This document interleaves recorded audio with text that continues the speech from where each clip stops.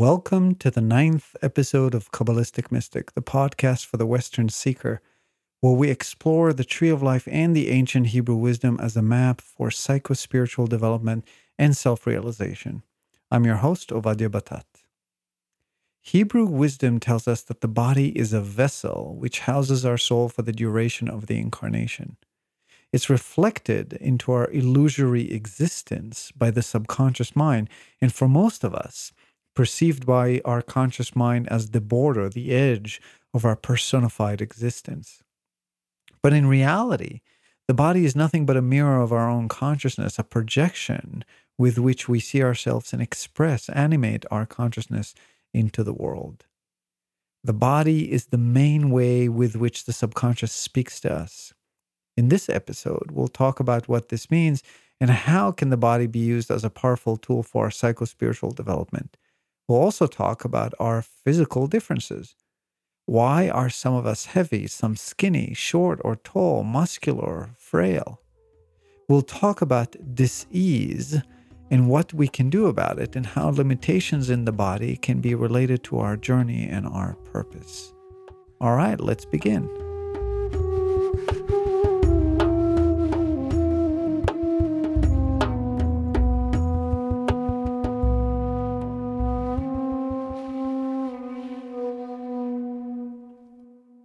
Whenever I go on a meditation retreat, I'm always amazed how small is the amount of people who also do yoga. I'm making a big generalization here, but the vast majority of meditators are physically docile. The body type of the average Western meditator is stiff, it's not flexible. The opposite can be seen at yoga retreats. The amount of people who are actual dedicated meditators is usually very small. That is, the community of yogis, yoga practicing people, that is asana, and the community of meditators in the West are two separate communities. I know two yoga teachers closely who have a hard time sitting for more than 5 minutes. It's like there's this invisible division between the two worlds here in the West. The retreats are very different too. Meditation retreats are usually very affordable. Often there's no emphasis on location or logistics, but yoga retreats, they're all about amenities, all about satisfying the appetites of the body, the locations, the room, the comfort, the organic, fresh food. In short, they are all about the body. As such, they're also much more expensive usually. Now, how do we transform ourselves? We don't know this to be true, but most Buddha statues show him as a man with a big fat belly. He transformed himself through meditation. He sat under a tree for days until he became enlightened.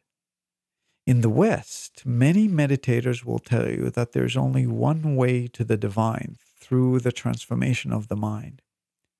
However, many yoga teachers in the West will tell you that without the asana, that is the physical practice, which is the prepping of the body for the ascending energy, nothing can be done. Who is right? Both of them are. It's the classic argument between the mystic and the alchemist. The mystic works to transform the mind and ascend to the divine. The alchemist works to transform the body so he or she can bring the divine to earth. In reality, all roads lead to Rome. It's like two people walking around the planet. One is going east, one is going west, but they'll eventually reach the same point. At the end of the day, both the mind and the body need to be transformed. One is a reflection of the other. You cannot transform the body without impacting the mind, and you cannot transform the mind without impacting the body. The body has a major role in the transformation of the psyche. That is the ego dissolution and reducing our mental and emotional suffering. And to understand this connection between the body and the mind, let's recap a concept we've discussed in episode 4 titled How the Mind Works. I'm going to say this very clearly, even though that for some of you it might sound kind of out there. But your body doesn't really exist. It's an illusion. It's a manifestation of the mind. So is the entire universe. But in this particular episode, I want to focus on the body. The body is nothing but a reflection of your current state of consciousness, of the unique personality that is reflected in this specific incarnation. The way your body looks and feels, as well as the vast majority of the dis-ease, bodily injury, limitations, achievements, or any other physical condition you embody, whether positive or negative to your taste, is a direct reflection of your individualized consciousness and ego personality. It's impacted by a complex set of circumstances and limitations determined by you and your higher self prior and during the incarnation, and is designed to teach you the lessons which you must learn.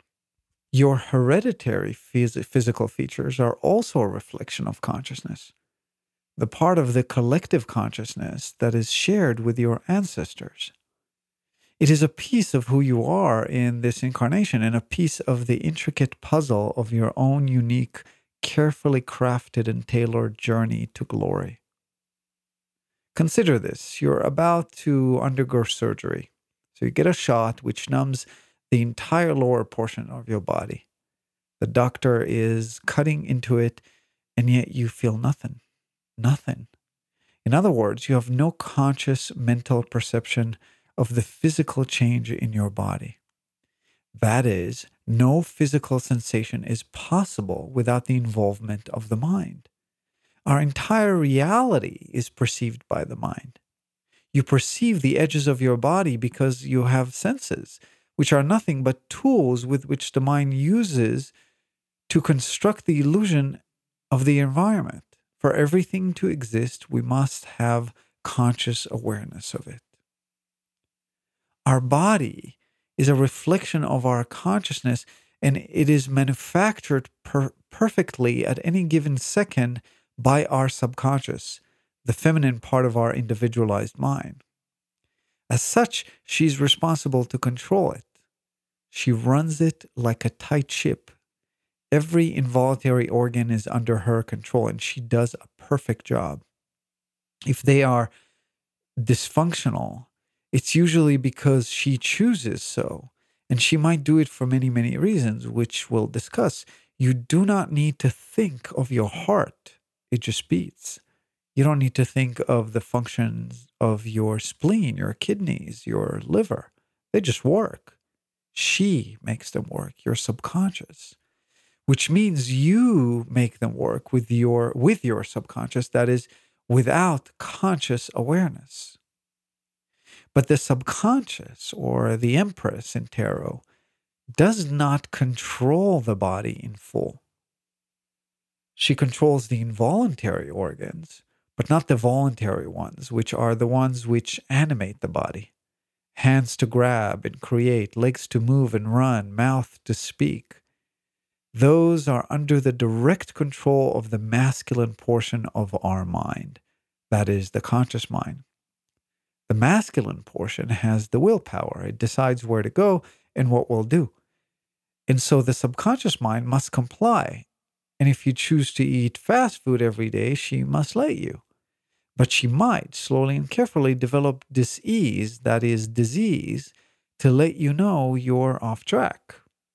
Now, in reality, some of the physical conditions we undergo are random due to external events. There is free will, and if someone chooses to hurt us, we are hurt. But we can say that a mindful seeker will be more in tune with his or her intuition, and therefore will have an easier time, somewhat of an easier time, avoiding getting hurt by external circumstances or accidents.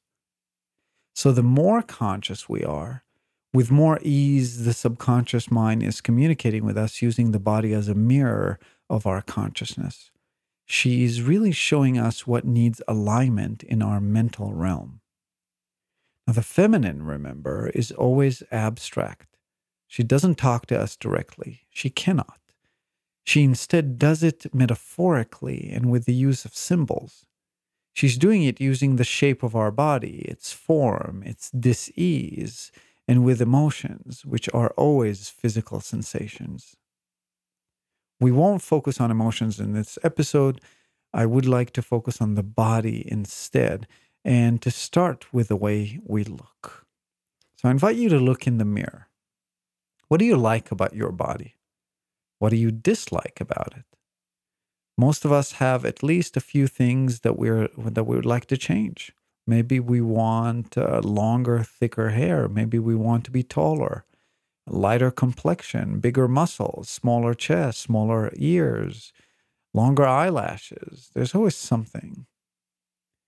Now, assuming that we are unscathed, the way we look is a result of a complex balance between various pre-incarnative decisions and pre-established limitations, our ancestral gene pool, and a metaphoric representation of our own unique individualized personality. In other words, the way we look is a direct reflection of our consciousness, which means that everything we like about the way we look is reflecting something we perceive as good within us, and everything we dislike about our body is a reflection of something we dislike about our own personality. Here's a couple of small examples. I used to hate the hair that I had on my legs.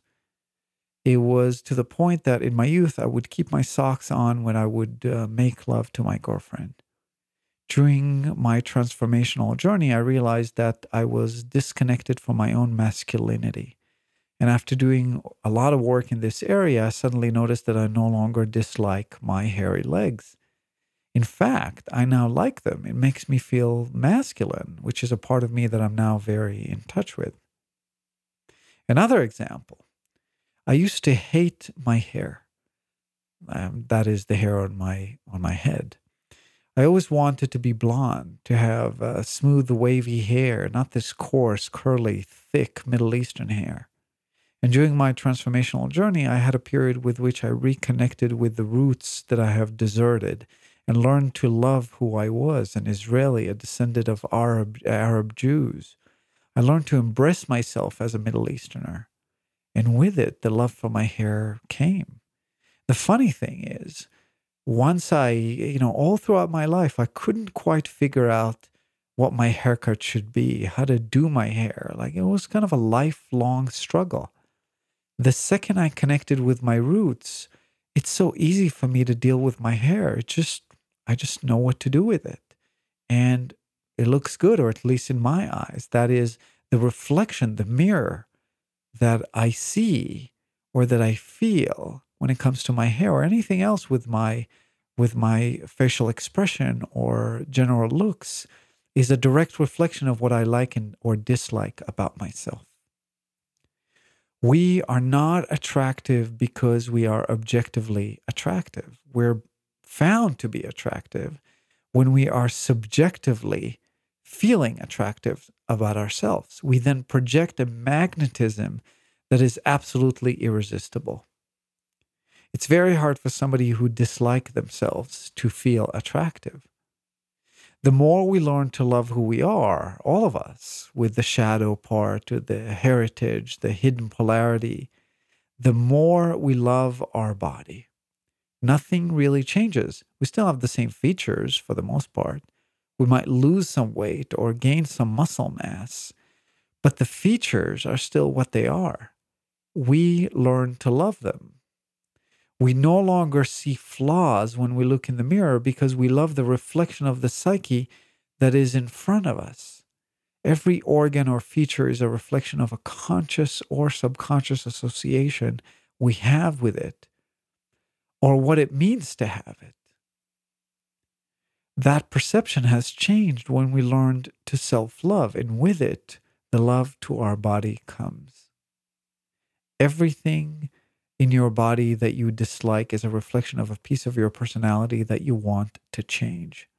You can either change it, or in most cases, need to learn to love it. The love for your body will follow.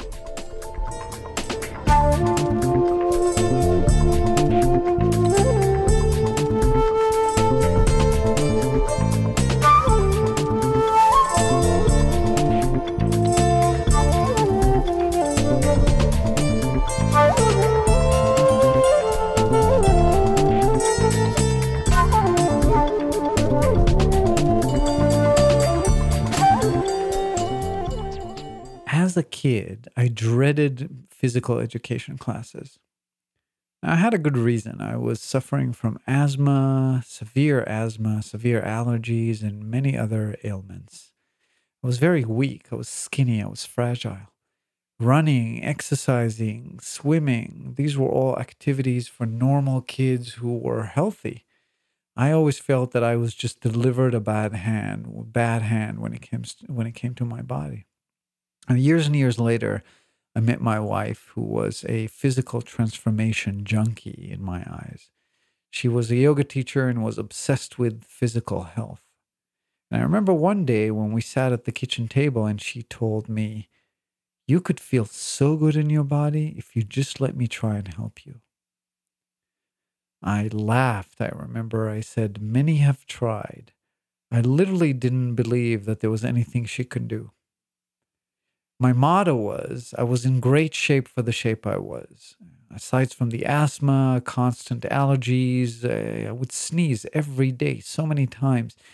Aside from the horrible skin eczema, I had a ruptured disc at the base of the neck as a result from a car accident. I was constantly constipated, bleeding when eliminating, and I was diagnosed with sleep apnea, which meant I was sleeping with a big mask that made me sound like Darth Vader. Now, for me, this was life. I always suffered, and so what was different? I spent my entire childhood in hospital rooms and breathing through inhalers and electric pumps. My defense was to live in my head so that I detach from the body and ignore the pain and ignore the discomfort. I basically detached myself from physical sensation. I learned to function despite the discomfort. And little I knew how much it was limiting my potential. But my wife saw it. And aside from seeing the liability, that is, which of course scared her since she knew I won't be getting any younger and the problems would just mount, she also saw my potential. She knew the power of physical transformation and was convinced I could get help. So I said yes to her generous offer to help me. Now it's 9 years later, and she calls me the most successful student recovery story she has ever witnessed. And I can tell you that she was right. I never thought I could feel this way. And let me give you a sense of my current condition. I'm 41 years old. I've never felt better in my life. I start my days early. I hop on my bike to ride to yoga. The ride includes a steep, long hill, which many, including my wife, try to avoid at all costs. I then practice Ashtanga yoga, a rigorous breath-based practice for a little over an hour. And then I ride back home to eat breakfast. My body's lean and fit. My asthma is almost completely gone. My allergies are reduced to minimum. My skin is smooth, no signs of eczema. My neck feels strong and healthy. My digestive system functions like clockwork. I use medication only on very, very rare occasions. I don't even use dietary supplements. I feel like I'm a healthy 20-year-old. In fact, the older I get, the younger I feel. And the question comes, how did I do it? And the answer is very simple, but it might disappoint you. I did it through hard work and a huge sacrifice. I had to learn to take care of my body, which I had no idea how to do. I had to change my diet. I had to learn what is good for me and what I consumed and poisoned me. I had to overcome my fear of physical exercise and slowly and steadily wake up my body into being alive. And I worked very hard and busted my ass in order to gain every piece of progress. My journey is my own, and it is not over. Everyone's journey is different. And what was a solution for me will not necessarily be a solution for you. There are no shortcuts. There is no magic solution. The road is one and narrow and different for everyone. I have no magic or template solution to offer you. So why am I telling you all this? Because there is a piece of wisdom that I can offer. The body is a manifestation of the mind. And more often than not, you can heal it by working directly with your psycho-spiritual distortions, That is, by connecting the dots between the physical condition and the psychospiritual piece of your consciousness that it is reflecting. In fact, in most cases, you will not know which piece causes what physical distortion until you healed it. And let me give you a great example. My allergies were very severe. I always joke that if I had $1 for every sneeze I produced, I would be a millionaire by now.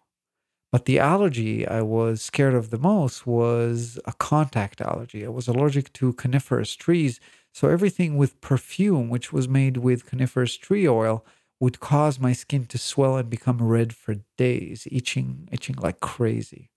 This one time, I remember I got a full body massage in a hotel in Turkey, and the tested oil I agreed to was swapped in the last minute. I could not sleep. I couldn't walk. I couldn't lay down. I couldn't sit for 4 days. It was literally 24-hour torture. I remember another occasion I made love to a woman who sprayed her breasts with perfume that I was allergic to. And a day later, I discovered 2 big red inflamed marks on my chest, like someone has attached 2 hot irons to it, and it itched for days. And the most direct and immediate allergic response was when I touched cedar, an oily coniferous tree. Now I do woodworking, so when I accidentally incorporated it into my woodworking a couple of times, the results were absolutely devastating. Now, I spoke earlier about self-love, and as a part of my spiritual quest, I learned to love various pieces of myself. I remember a particular summer in which I've reached a tipping point. It was like I just liked who I was. It was that point in the transformation that I just, it was just the tipping point. As my wife calls it, I became my own best friend. I learned to love my body, my heritage, my shadow. And most importantly, I forgave myself for some shady things I've done in the past. And we'll dedicate much more attention to forgiveness because it is so important. But here's the kick in this story. One day, I was working with cedar planks, fixing my yard fence, and I was wearing gloves to protect myself from the oil. But suddenly, I had the intuitive notion that I'm no longer allergic to it. So I tested it on myself. Days have passed, and my skin was intact. In fact, I can report that I'm officially no longer allergic to trees. My allergy has completely disappeared. Now, here's what Ra had to say about allergies. Allergies are quite misunderstood by your orthodox healers. The allergy may be seen to be the rejection upon a deep level of the mind complex of the environment of the self. Thus, the allergy may be seen in its pure form as the mental/emotional distortion of the deeper self. End of quote. And so we see that allergies are directly connected to self-love. Now, okay, we get it. Allergies are, essentially a rejection of the self. They're connected to self-love. But what's the connection between these coniferous trees and the lack of love that I had towards myself? Well, here's the deal. Ovadia is really my middle name. My first name is Erez, which means in Hebrew, cedar. I was named after a tree from the coniferous family. My subconscious has chosen to demonstrate the lack of love I had to myself and my heritage using an analogy to the family of trees I was named after. That's the metaphoric level with which the subconscious works. It is why I said that the journey is different for everyone. There is no good or bad. Someone who is heavy and looks overweight to others might love themselves and be completely okay with their weight. And so the excess weight will be representing the abundance that they have or the love that they have to share. So in fact, we have a yoga teacher in our community here who's overweight and is very inspirational to many. That is, it might be her journey, her dharma to be overweight, so she can help and inspire others to love themselves despite of being overweight. For others, excess weight is something undesired and metaphorically reflects a part of their consciousness. For example, one might be overweight because they feel neglected and unnoticed. And so if they're big, they might be noticed, I remember we had a cat who was very fat, and we couldn't understand why. She wasn't eating that much.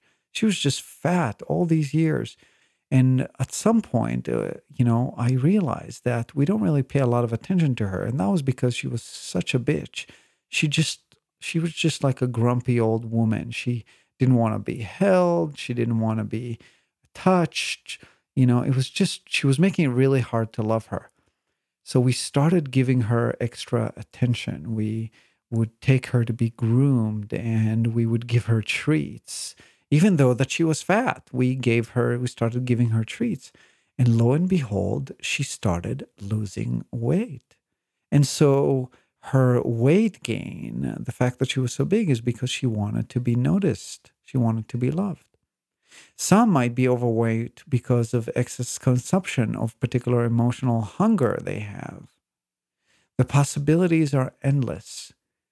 It's what resonates with you that counts, because it is your subconscious that is metaphorically reflecting your body to give you a particular message. Now, let me share another example which might give you an idea of how a seeker can work with this correlation between the mind and the body in the metaphoric sense.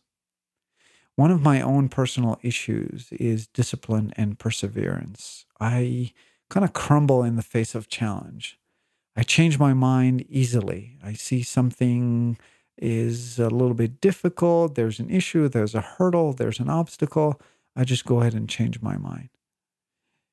And you have no idea how many times I thought to drop this particular podcast. Well, I have no listeners. Who wants to hear that crap, etc., etc. And so I get excited about an idea only to desert it when things get difficult and challenging, when I'm supposed to show up for the mundane and hard work. Now, I've asked for this problem to be solved in my prayers, my meditations, my visualizations. I ask to be able to do my work with joy and not to feel like it's a chore.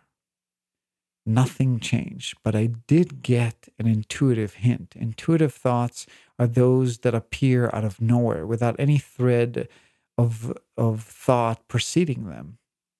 And the intuitive notion was that this particular mental distortion has to do with my legs. Now, a little bit of background here. My legs and I are a very long story, but in short, I can tell you that they are, together with my lungs, the weakest links in my body. I grew up very sick, but over time, I've developed a strong upper body, although I was never able to make my legs strong. It had to do with, obviously, a significant aerobic exercise, which I was really afraid of because of my asthma. And so all my physical practices were impacted by this. I'm a lousy swimmer. My yoga practice is bottlenecked by my weak legs, etc. My legs are my bottleneck. In Kabbalah, legs reflect stability and strength. They reflect the bottom triangle, which is the seat of action. And I realized that in order to solve my issue with discipline and perseverance, I must dive into the task of making my legs stronger and embracing an aerobic exercise. So notice, it's not enough to just realize what is the mental distortion that the physical portion of the body reflects. You actually have to go through the experiential change to change the body so that the mental piece will change as well. And so I took on riding my bike to yoga, despite the steep hill that I mentioned earlier. And I got to tell you, within 1 week, the results were amazing. Within days, I felt a huge change in my actual work. I no longer felt that riding was a chore. I approached it with joy. I could feel the resistance to discipline melting away the more I rode my bike and the more my legs were stronger. And they were stronger by the day. With the legs being stronger, I was feeling that my willpower is getting stronger. The body is a reflection of the subconscious mind. You can heal the mind or you can heal the body. They are one and the same. Knowing this relationship will help you get there faster. Your transformation will accelerate exponentially over time. You will eventually feel no difference between your state of consciousness and the physical manifestation of your being. You'll be so acutely aware of every slight change in your physicality, and you will have more and more insight as to what it reflects in your psyche. The same condition can reflect different issues at different times. My asthma, for example, is what I called my moving catalyst. It comes back again and again as an indication or a new bar that I must set in my health. When it comes back, I know I have become more sensitive and it's time to eliminate yet another item from my diet. It's like a tool, a way for my subconscious to tell me I've become more sensitive because my body is pure. Your conditions are yours and could mean completely different things. And you must ask yourself what resonates with you. Here's another example. When I eat too much sugar, too much being a threshold, of course, which keeps getting lower and lower as I get cleaner, I get a strange rash at the side of my neck, exactly in the place where you will get a hickey. So I thought of it for a long time. Why there? Why is it that I get this rash exactly in that particular spot? Remember, nothing is an accident. And I reached the conclusion that sugar is sucking my energy and life force, sort of like a vampire. It's exemplified by how I feel. It's exhilarating when you are bitten, or in this case, when I'm biting from the sugar. But after a few moments, when the sugar high is gone, I felt drained of energy. Now, this realization helped eliminate my desire to eat processed sugar, which is poison for my body. And now when I see sugar, I can't think but on anything else but the life force that this candy or sugar confection will take away from me. It will be extremely presumptuous of me to say that I know anything about anybody else's journey but myself, even if they are a public figure. But I do find it fascinating that a famous scientist who is with no doubt one of the smartest people on the planet, at least when it comes to the mental abilities, has lost control over his entire body and is living entirely in his conscious mind. Now, the conscious mind, remember, is the masculine, the linear, the logical. Everything must make sense, which is the guiding principle of the quintessential scientist. Therefore, there must be a unified theory for everything because everything is logical. Now, while I agree that there is a unified theory for everything, I also believe that this unified theory includes the requirement for chaos to exist, that is, for intuition to function, for things not to make sense, not to be logical. This is the feminine principle. It's reflected with our body, the same body that this scientist has lost control over. So, as I said, the feminine subconscious mind speaks with metaphor. And enough said. What repeating illnesses and dis-ease do you have in your body? Document them, write them down, pick one, and set intention to heal it. Then pay attention. What does it symbolize in your body? What does it symbolize metaphorically in your own consciousness? That's the reflection that I invite you to do in this episode.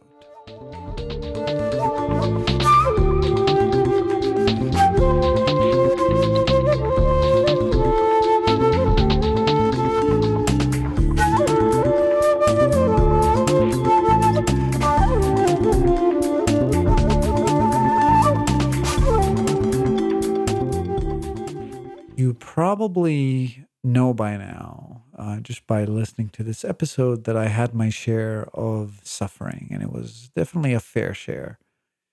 Whoever had severe asthma in their lives know how horrible it is not to be able to breathe, to have the very life force taken away from you, to live under the shadow of not being able to take the next breath. It's as if there is an internal devil inside of you who chooses to choke you at random times. Your life itself is threatened. Your muscles don't get enough oxygen. No wonder physical exercise is a holy grail for people with asthma. Now, my suffering is subjective, just like everybody else's suffering. I never had cancer, for example, knock on wood. It would be presumptuous of me to think about it as if I knew anything about it. I never lost a limb. There are many conditions and events in which our body is impacted, and the notion that it is a reflection of a wrinkle in our consciousness can be very disturbing. The concept of blame comes in. What have I done to deserve this? Nothing. No one deserves to suffer. That said, disease or injury can serve many invisible physical, mental, and social functions related to our life's journey. Maybe as a result of getting sick, we became closer with our partner who took care of us and helped us heal and taught us the lesson of what it means to fight for our lives. Maybe it got us to be closer with our partner. Maybe we became sick due to some karma from previous incarnation, so we can learn the meaning of allowing ourselves others to take care of us, or what it means to have that particular disease. Maybe we have agreed to a physical limitation prior to our incarnation as a way to force ourselves to walk through a very specific journey. In other words, the reason for the disease can be a response to our physical actions within the incarnation, but can also be to an invoked emotion, to invoke emotion within us, to guide us on our journey, and so on. So what seems to be something which disables us can be a great enabler. For us to really know, we must see the big picture, which is always impossible when we are in the middle of the chaos and the suffering. And I'll give you an example of the big picture so that you can see what I mean. Here's an excerpt from a TED Talk, an inspiring story by a woman named Amy Purdy, a young snowboarder who got sick with bacterial meningitis. And I'll give you snippets real quick, which will walk you through the entire story. Here's Amy describing the disease and the impact it had on her.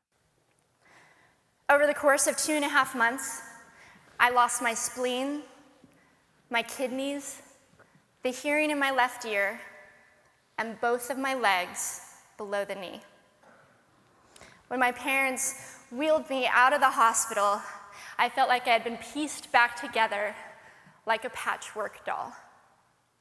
I can't even imagine the suffering of a young woman who was subjected to such a trauma. Next, you're going to hear the ego dissolution phase, and then the rebuild, the reborn individual, the phoenix rising from the fire. That day, I went home, I crawled into bed, and this is what my life looked like for the next few months. Me passed out, escaping from reality, with my legs resting by my side. I was absolutely, physically, and emotionally broken. But I knew that in order to move forward, I had to let go of the old Amy and learn to embrace the new Amy. And that is when it dawned on me that I didn't have to be 5'5" anymore. I could be as tall as I wanted.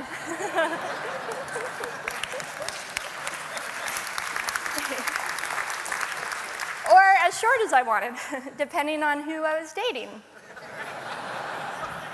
And if I snowboarded again, my feet aren't going to get cold. And best of all, I thought, I can make my feet the size of all the shoes that are on the sales rack. And I did. So there were benefits here. It was this moment that I asked myself that life-defining question. If my life were a book and I were the author, how would I want this story to go? And once we're transformed, we then start seeing the big picture. our path is then revealed. And here's Amy describing the aftermath of the transformation, which resulted from her disease. I started snowboarding, then I went back to work, then I went back to school. Then in 2005, I co-founded a nonprofit organization for youth and young adults with physical disabilities so they could get involved with action sports. From there, I had the opportunity to go to South Africa, where I helped to put shoes on thousands of children's feet so they could attend school. And just this past February, I won 2 back-to-back World Cup gold medals. Thank you.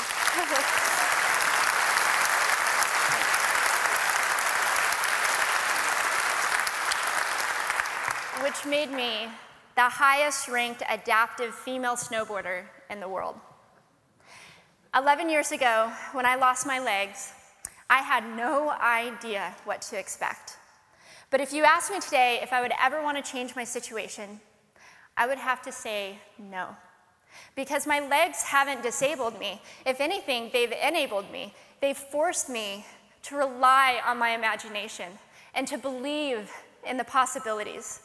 And that's why I believe that our imaginations can be used as tools for breaking through borders. Because in our minds, we can do anything, and we can be anything. It's believing in those dreams and facing our fears head on that allows us to live our lives beyond our limits. You can listen to the entire TED Talk using the link in the show notes, but to summarize, here's someone we can all agree suffered tremendously. After the bacterial meningitis took her legs, she struggled with depression, but beat it when she decided to accept her new reality, but not her new boundaries. Today, she is a world champion female adapted snowboarder and a bronze medalist at the 2014 Sochi Paralympics. In 2005, she co-founded Adaptive Action Sports. It's a nonprofit dedicated to introducing people with physical challenges to action sports. This nonprofit would not exist without Amy's sickness. And so we must able to see the big picture. Sometimes it can take a lifetime and sometimes more. One thing is certain. Whatever we are experiencing, it is related to our own personal journey, to our purpose. We can see it as a limiting barrier or as an enabling stepping stone to the next step in our personal evolution. The choice is always ours.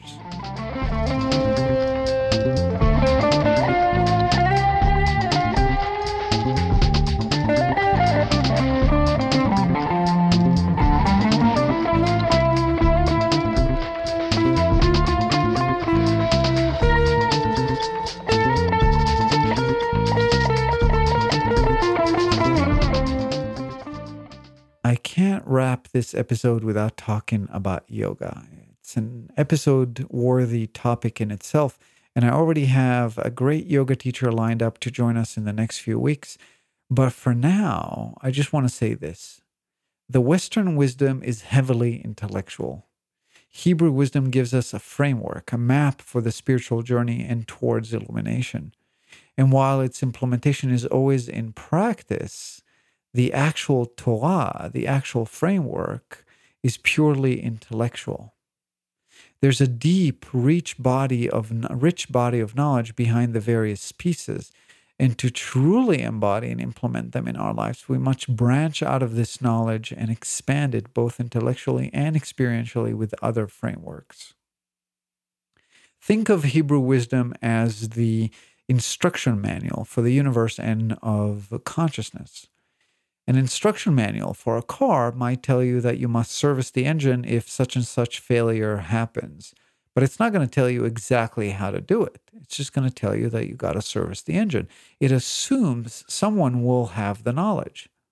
The same goes here.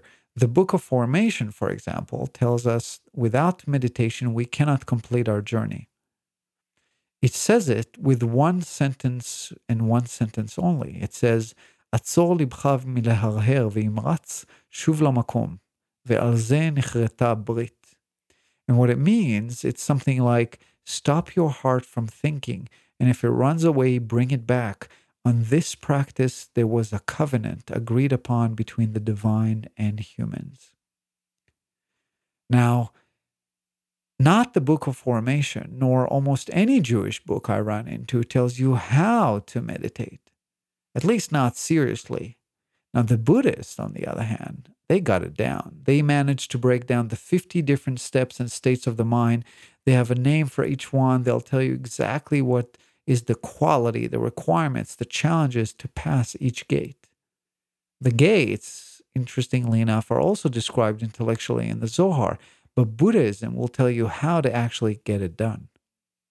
Now, same goes for Hinduism. The Hindu tradition got the practices of the body down. They know of every one of the 72,000 invisible energy connections called nadis, how they work, and what one must do in order to open them. The tree of life metaphorically depicts the same high-level energy connections via the 22 lines connecting the spheres, but the Hindus will tell you what your big toe has to do with them. The tree of life will tell you that you're made of a feminine and masculine polarities depicted by the two outer columns, and that the energy is meant to go up the central column, which is unity. The Hindus will tell you how to physically open and move the energy via the Ida and the Pingala, which are the negative and positive channels, so that you can bring the Kundalini energy up the Shushumna, which is the central line.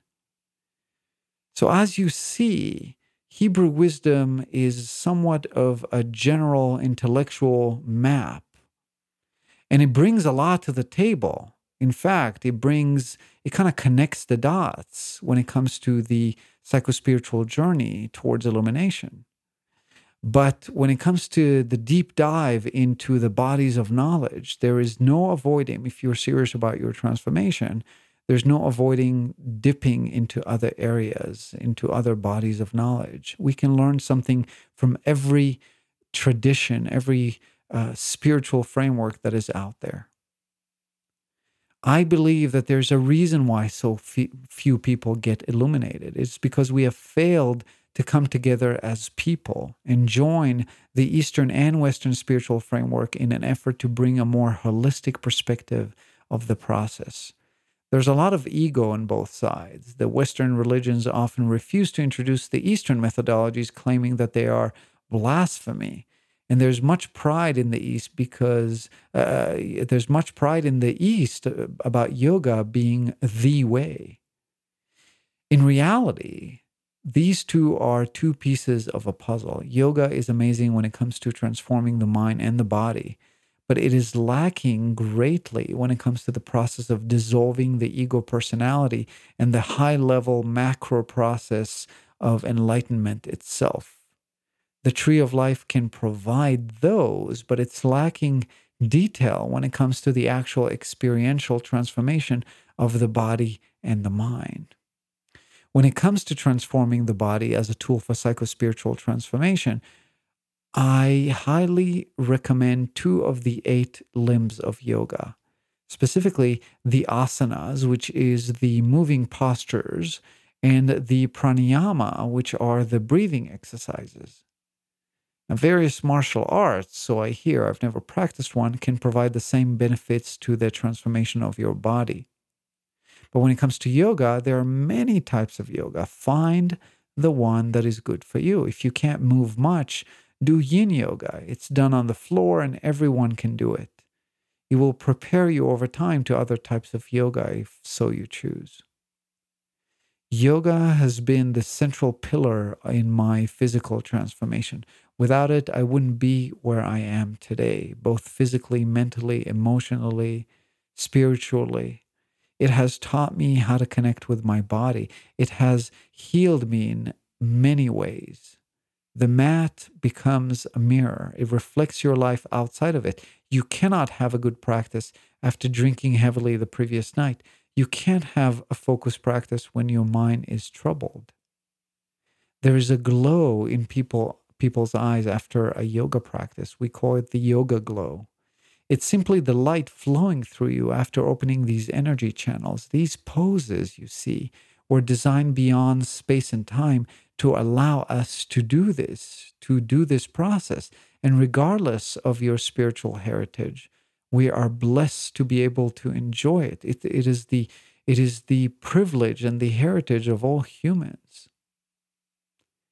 Now that's it for today.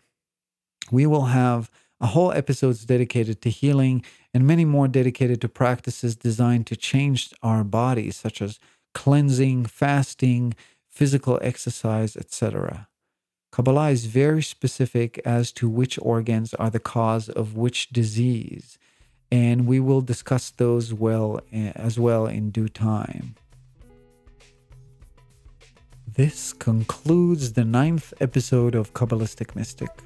Today we discussed the body as a tool for transformation. First, simply as a mirror to our consciousness and a reflection of our ego personality projected into our mental awareness by the subconscious mind. We then discussed dis-ease and how it can be used as a catalyst for the progress in our journey.